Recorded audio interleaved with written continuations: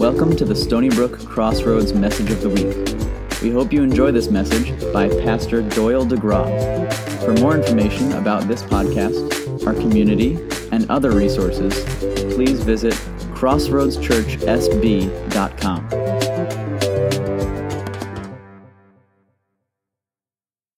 And I think the timing of the message today is pretty interesting because of what we're doing, which is a step in a direction of experiencing both generosity that we're giving and generosity that we're receiving. And I want to remind you that last week we talked about how all of us at different times have received a gift from someone that we just know that is a second or third hand gift, that someone received it last Christmas and they didn't ever use it, they left it in the box, and they re-gifted it to you. And last week we talked about re-gifting Jesus to the people around us. And today I want to remind us of the Advent theme of peace, because the theme that we're going to talk about today is really the one I think that probably has both a way of generating joy and peace in so many different ways. And it actually captures all of the themes of hope and joy and peace and love that we'll celebrate next week. Over the last, for about 5 weeks, I told you that I was teaching a class with Centerpoint in their Equip School, a Life of Christ class. And if you remember, in the Gospels, each of the Gospels approaches the life of Christ, at least the beginning stages of his inauguration, meaning his preparation, being born and being inaugurated into his ministry through the baptism. We've got Matthew and Luke, who record many of the details. Of course, Luke is the most well-known because of Charlie Brown, because of that famous cartoon when they read from Luke chapter 2. And then you go to Mark, and Mark is like, you know what? You know the story of Jesus' birth, so I'm going to skip it. I'm going to launch right into his ministry, and here we go. Hang on for the ride. And then we have John, who decides to approach things from a very theological standpoint. And that somehow or another he talks about how in the beginning was the Word, and the Word was with God, and the Word is God, and all of those kinds of things. And you're reading that and wondering, what does that have to do with the birth of Jesus? And of course, John is this theological book with lots of practical application, but it points specifically to the topic that we're going to think about this morning, and that's the topic of generosity. Regifting the generosity of God the Father through what's represented in His Son. And it's one part of John that actually retells the Christmas story probably as well, if not better, than even the birth stories. Do you know what verse it is in John that represents the spirit of generosity? Don't put it up yet. Go ahead. I heard it. John 3:16. You can put it up now.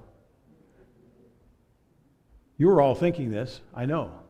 For God so loved the world that He gave His only Son, that whoever believes in Him should not perish but have eternal life. Emphasis on the word gave. The ultimate act of generosity on behalf of all of us. And so the main idea of today is that generosity reflects how much we identify with and how much we trust in all that God has been generous to give us. Next week's theme is going to be worship. And it's interesting because if our worship is focused on Him, then our generosity increases. When our worship is focused on things and circumstances, our generosity begins to decrease. It's interesting how that proportion works. And I want to have us think this morning about how much God gives us and how much we can give Him in return as an act of our worship and specifically as an act of gratefulness. Because generosity comes out of a spirit of gratefulness, because the Christmas story, as we know, is all about what God gave to us. And as we talked about last week, we have the opportunity to re-gift to others what Jesus has given to us by giving His life for us. We know that He gave us salvation. We know that He's given us access to the kingdom of heaven. Paul says in Romans that the kingdom of God or the kingdom of heaven is righteousness, peace, and joy in the Holy Spirit. And that's what John 3:16 is all about. But it's not the only gift that he's given to us. Ephesians chapter 4 talks about the gifts: pastor, prophet, apostle, evangelist, teacher. All of those are given by Jesus to the church for the purpose of equipping the saints for the work of ministry. He gives us gifts. He's given all of us gifts to use for his purpose. 2 Peter chapter 1 verse 3, his divine power has given us everything we need for godly life. If you think about that, it's really amazing to think that he's given us everything we need out of his power to do what we need to do. James chapter 1 verse 17 says, every good and perfect gift is from above, coming down from the Father of the heavenly lights, who doesn't change like the shifting of shadows. Given us his gifts, he's given us power, and every good and perfect gift we hold in our hands is out of his spirit of generosity. His generosity brings peace and wholeness, which is really the deeper meaning of peace, wholeness and integration in any situation. God is for us. God is kind and he believes in us. He chooses to redeem us from sin. He's conscious of our value and worth, and he sees these qualities. He sees these qualities even in the worst despicable sinner you can think of. He's able to see things differently because of his generosity. And somehow or another, we need to let that rub off on us as well. Every good gift comes from God. Your job, your spouse, your house, your family, your health. I was thinking about, the Marks family were praying this week for Theo to come home from school and drive home for the very first time. He drove to Orient Point, took the ferry, and got home safely. That is a gift of generosity from God. All of those little details, the gift of marriage, the gift of another birthday, all of those things represent precious gifts from God. And certainly almost all of us understand more than ever before the gift of health in this season is a gift, a precious gift that we don't want to ever take for granted. But that's the challenge, because so much of our life we don't recognize that all we have is from God, that we're totally dependent on him, and also with that we're really dependent on one another. God doesn't create a system of dependency or codependency, but he creates this system of interdependency where we realize that he's given us gifts, but he's given gifts to others that we need to receive from and benefit from. And we recognize that with all that has been gifted to us, the generosity that we learned from the Father is to not grab and hold on to the gifts as tight as we can and say, it's mine. He gave it to me. But it's a gift he gave to me that you can have some of as well. We don't hold the gifts tightly, we hold them loosely, recognizing that he may say, I want you to take the gift that's in your hand and give it to somebody else. Because it's about stewardship. It's about being trusted with the gifts so that when we are asked to give it away to others, there's this willingness that wells up within us, and it comes out of an act of worship, because generosity is really an act of worship. It reveals our heart in terms of whether we have a spirit of generosity or a spirit of selfishness. It's really what this whole process has been about. I mean, none of us, it doesn't matter if you've been here for 40 plus years like a few of you. It doesn't matter if you've been here for 8 years. It doesn't matter if you've only been here for a year or two. We're all responsible to steward what we have. And when it comes to the church, when it comes to Crossroads Church, all we've been doing is stewarding the gift that God has given to us. Every time we put money in the offering, it's not like we put money in the offering with this little caveat that says, if they don't use the money like they're supposed to, I want some of it back. It's not like we send missionaries, we send them money to missionaries, and then when they go off and do something, God directs them a different direction. We go, wait a minute, that's not what we thought we were giving money to. We want you to send some of the money back. The thing about offering, tithes and offering and giving, when it comes to the gifts that we give in money, when it comes to the gifts we give in our time, we don't give with a condition. The spirit of generosity that's represented by John 3:16 is unconditional. We recognize that none of it is really ours when it comes down to it at the end of the day. The only thing that really matters is the gifts that we end up receiving in the foundation that we're building in heaven. And we have a challenge of ingratitude that we have to fight against, don't we? Because we think we earned it and we worked for it, so it's ours and it comes from us. And I'm not suggesting that none of us worked for what we have. None of us worked hard enough and we shouldn't get to enjoy it. But what I'm saying is that we need to be careful that we continue to have a gracious attitude in what we have. Because a lack of thankfulness in the world is a direct cause of the lack of joy and the lack of peace. It's not the lack of gifts or fun things to do or nowhere to go. It's that we aren't thankful for what we already have. I think one of the things that this year has probably revealed for us more than anything else is when we don't get to do certain things that we're used to doing, then we look at what we have and we go, you know, this bottle of water tastes really good right now because it's the only thing I have. That I can't have all of these other things. And so we take a drink and we enjoy certain things. We enjoy relationships in ways that we probably haven't thought of in a long time. That's what happens when things are pared away and we're able to simplify our life and recognize what we should be most generous for. And so what this has to do with regifting is, regifting generosity is about having a generous heart that validates our trust and it validates our gratefulness to a giving Father.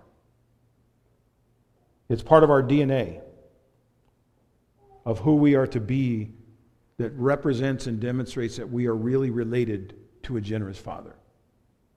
I mean, it goes like this. Generous person probably knows something about a generous Father. Selfish person probably is distant from a generous Father. And so I want you to look at a passage that Paul wrote to the churches when he was giving pastoral instruction to Timothy. It's 1 Timothy chapter 6, verses 17 through 19. And I won't take very long to go through this, but let me read this passage for you. As for the rich in this present age, and in this present age, the rich is all of us in this room. We understand that, right? We're all very rich when it comes to a comparison with the rest of the world. Charge them not to be haughty, nor to set their hopes on the uncertainty of riches, but on God, who richly provides us with everything to enjoy. They are to do good, to be rich in good works, to be generous and ready to share, thus storing up treasure for themselves as a good foundation for the future, so that they may take hold of that which is truly life. Paul gives us instruction about our identity with our wealth. He's not saying anything against wealth. He's talking about how to handle our wealth. And first of all, he's saying don't flaunt your wealth. He's saying don't set your hopes on wealth. But that little phrase in the middle of the first verse that I read, but on God, he's saying set your hopes on God, because that's the source of all of your wealth. He's the one that richly provides us for us everything to enjoy. And the Christian ethic is not that wealth is sin. The Christian ethic is that wealth is a very great responsibility. And probably as Christians in America, we have a larger responsibility than most anybody in the world, because we really do have so much wealth to steward, so much wealth to be responsible for, so much that we're going to need to answer to God for when we stand before Him. And He says, how did you handle what I gave to you to use? So I want you to think about this statement from William Barclay. He says, if a man's wealth ministers to nothing but his own pride, and enriches no one but himself, then his wealth becomes his ruination, because it has impoverished his soul. But if a man uses his wealth to bring help and comfort to others, in becoming poorer, he becomes richer. You agree with that statement? And so, as we look at this passage in Timothy, going back to these 3 verses, 17 and 18 and 19, first we realize that we are rich and we are charged to trust him with our riches. Verse 17, as for the rich in this present age, charge them not to be haughty, nor to set their hopes on the uncertainty of riches, but on God. When we put our hope on God, the giver, we are centering our whole life in the right direction. Otherwise, it's going the wrong direction. And I want to give you some perspective. Anybody know what the median income is of Stony Brook? Take a guess. 75 is not high enough. Too high. Get somewhere in the middle. It's $130,000. And the median household income in most of the world, average, is $9,700. Kind of puts things in perspective when you think about it. Now, I realize, people that live in places where they make $9,700 also don't pay $15,000 a year in taxes and all those kinds of things. I get all that. But the ratios are all out of whack because we are very, very wealthy people in the bigger scheme of things. In some of the poorer third world countries like in Africa, the median income in a country like Uganda is $1,775 per year. And John 3:16 tells us that whatever we have, whether it's $1,775 a year or $130,000 a year, we look most like God when our heart is to give. Somebody has said you can never outgive God because God gave first. He gave his Son.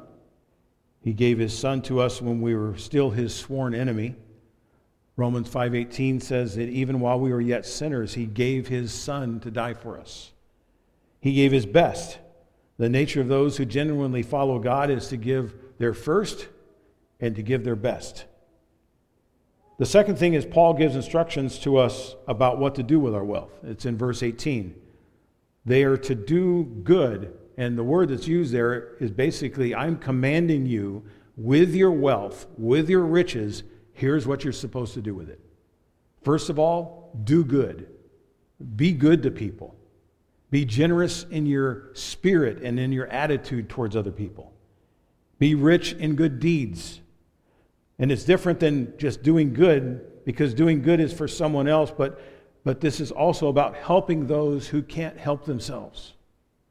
Not holding it against them, but finding a way to help lift them up with what you have. And finally, it's to be generous and willing to share. And there's really 3 areas, if you think about it, that Christmas time reminds us about in terms of generosity. One is giving to the church, but it's not the only thing. It's also giving to the community and family needs that are there. It's also giving to the poor. And then finally, the last thing that Paul describes is the generosity that's part of our DNA. He says in verse 19, thus storing up for themselves as a good foundation for the future, so that they may take hold of that which is truly life. And this is not about what God needs, but what he wants from us. He's laid this foundation of a treasury that we have the privilege to contribute to by both our attitudes and our actions. And this is the opportunity for us to pull on heaven's resources into earth's resources. In fact, the wording that's used in this verse is to say, Lord, I want you to give me as much wealth as I can handle. Everybody agree with that one? Anybody disagree with that statement? But it literally means, okay, I'm going to take a hold of it and pull it from heaven to earth. And let me have as much as I can handle and use well. And I want to say to everybody this morning, to our church, Crossroads Church, you have used the wealth of this place as good stewards. And God's going to give you the privilege to continue to be part of using this building and the changes that are going to be made to change, to provide better opportunity for ministry. But it's about stewardship. You know that over the last 8 years or so, this, I would say, small congregation of people have given over $800,000. Now, if you didn't have a spirit of generosity, you'd hear that number and go, whoa, I'd like some of that back, please. And I want to be careful how I say this. I'm going to have to be a little bit vague in my illustration. But let me give you an example of the difference between being on the receiving end of generosity and on the receiving end of greediness when it comes to spirit. And you tell me which one you want to have. When we were in a meeting, this is where I'm going to try to be vague. When we were in a meeting discussing the future of our church and partnering with the Christian Missionary Alliance and with Centerpoint and so on, when we were in a meeting and being accused of being selfish, being accused of being promise breakers, and then when we were being asked to give an extraordinary amount of money, someone stood up and said, "This is nothing but greediness." And you know, when you're on the receiving end of a greedy spirit, it doesn't feel good. It felt awful. I remember sitting in that meeting just with this pain in the pit of my stomach. I was sick to my stomach over the attitude that was in the atmosphere. Because I felt like I was straddling two worlds, and that was, I'm sitting in that meeting, and then I'm thinking of your faces, and I can picture you and know how much you've given over these last several years, both in real dollars and in time and energy and sweat equity and all those things. And everybody has had a part of this process. And I just felt so awful in that meeting. The other day, I called up someone that runs an organization that has helped us with our bookkeeping processes. We pay them a certain fee every month, but it's a very small amount because their organization gives discounts to smaller churches like ours. And so I called up Jim Lankheat, the principal owner of the organization called Coram Deo, and I called him to tell him that we're not going to need their services anymore after the first of the year, after January. And his response to me was on the other side of the spectrum. His response was, "Well, Doyle, we hate to lose you, but we know that what you guys are doing is about the kingdom of God, and we couldn't be more excited for you. And so we want to bless you as you go, and if you ever need anything, you always know you can give me a call." Now, you tell me how I felt at the end of that call, in contrast to the other meeting. And you all know what it's like when you receive the generosity of someone else versus the greediness of someone. I'm looking out here at John. I think about, it's the same thing, John, you experience when you read a review on, is it Yelp? If someone, you got a whole bunch of different reviews out there, but if someone is very gracious and generous in their praise of what the restaurant represents, that feels way different than when you get that 1-star criticism of this, that, and everything was wrong. What a difference in how it feels. Because we all know how hard we work at something. It's the same, you experience that as parents. When you're experiencing the difference between a kid that's generous and grateful and a kid that is selfish and demanding. What a difference it makes. And I was sharing with the worship team earlier, it's really like when the kids are really little and when kids are teenagers. When you watch your kids be generous with their siblings, it's like, wow, that's amazing. And it's especially true when they're really little and when they're teenagers because you don't expect it. But when they do it, it's so unexpected, and you're so grateful that they're finally demonstrating some kind of a generous attitude towards their brothers and sisters instead of a selfish attitude. And so, in a little bit, we're going to vote today, and our vote today is about God's generosity to us and our generosity with what He has given to us. And so, I want to have Amy put a passage on the screen and just have you follow along, and I want you to pay attention. So I count them real quick. 1, 2, 3, 4, 5, 6, 7, 8, 9, 10, 11, 12. 12 different times there's some form of the word gave or give in this prayer that Jesus prayed before He went to the cross. It says, when Jesus had spoken these words, He lifted up His eyes to heaven and He said, Father, the hour has come. Glorify your Son, that the Son may glorify you. And here He goes. Since you have given Him authority over all flesh, to give eternal life to all whom you have given Him. And this is eternal life, that they may know you, the only true God, and Jesus Christ, whom you have sent. Glorified you on the earth, having accomplished the work that you gave me to do. And now, Father, glorify me in your own presence with the glory that I had with you before the world existed. I have manifested your name to the people whom you gave me out of the world. Yours they were, and you gave them to me, and they have kept your word.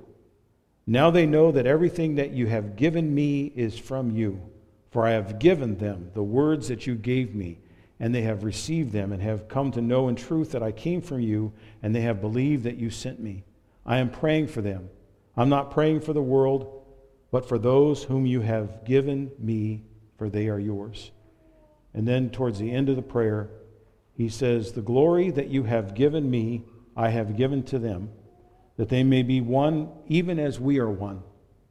In them, I in them, and you in me, that they may become perfectly one, so that the world may know that you sent me and loved them, even as you loved me.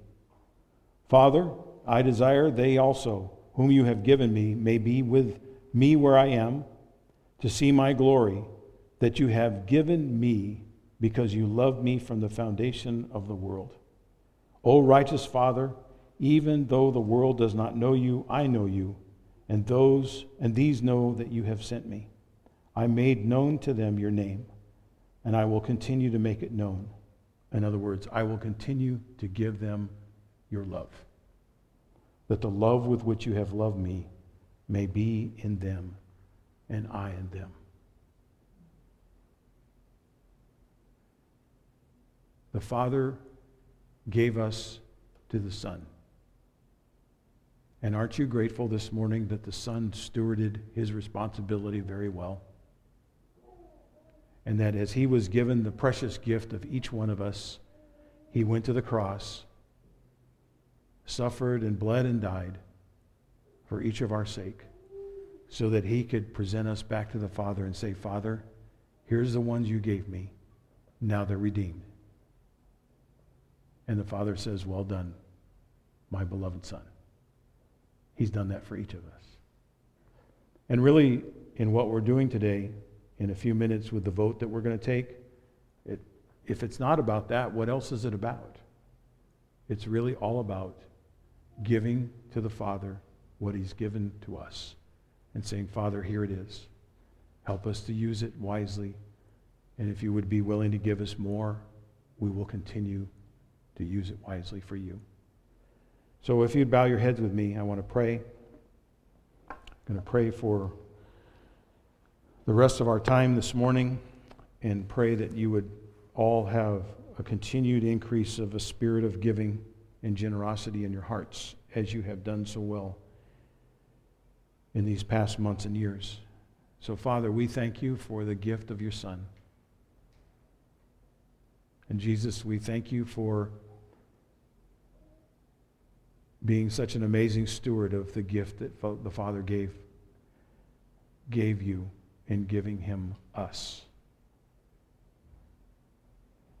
Somehow, I don't understand it completely, but somehow, in a most amazing way, you thought of each one of us. You've known us from our mother's womb perfectly. And you thought of each one of us when you gave us to your Son.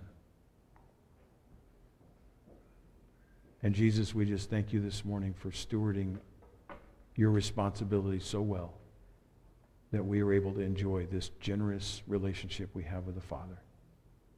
We're grateful for that this morning. We give you thanksgiving and praise. So let me close this time with this blessing for all of us. So if you'd hold out your hands, I think this is a great passage for this day. Just receive this blessing. Now may the God of peace, who through the blood of the eternal covenant brought back from the dead our Lord Jesus, that great shepherd of the sheep, may he equip you with everything good for doing his will and being generous, and may he work in us what is pleasing to him through Jesus Christ, to whom be glory forever and ever. And everybody said, amen.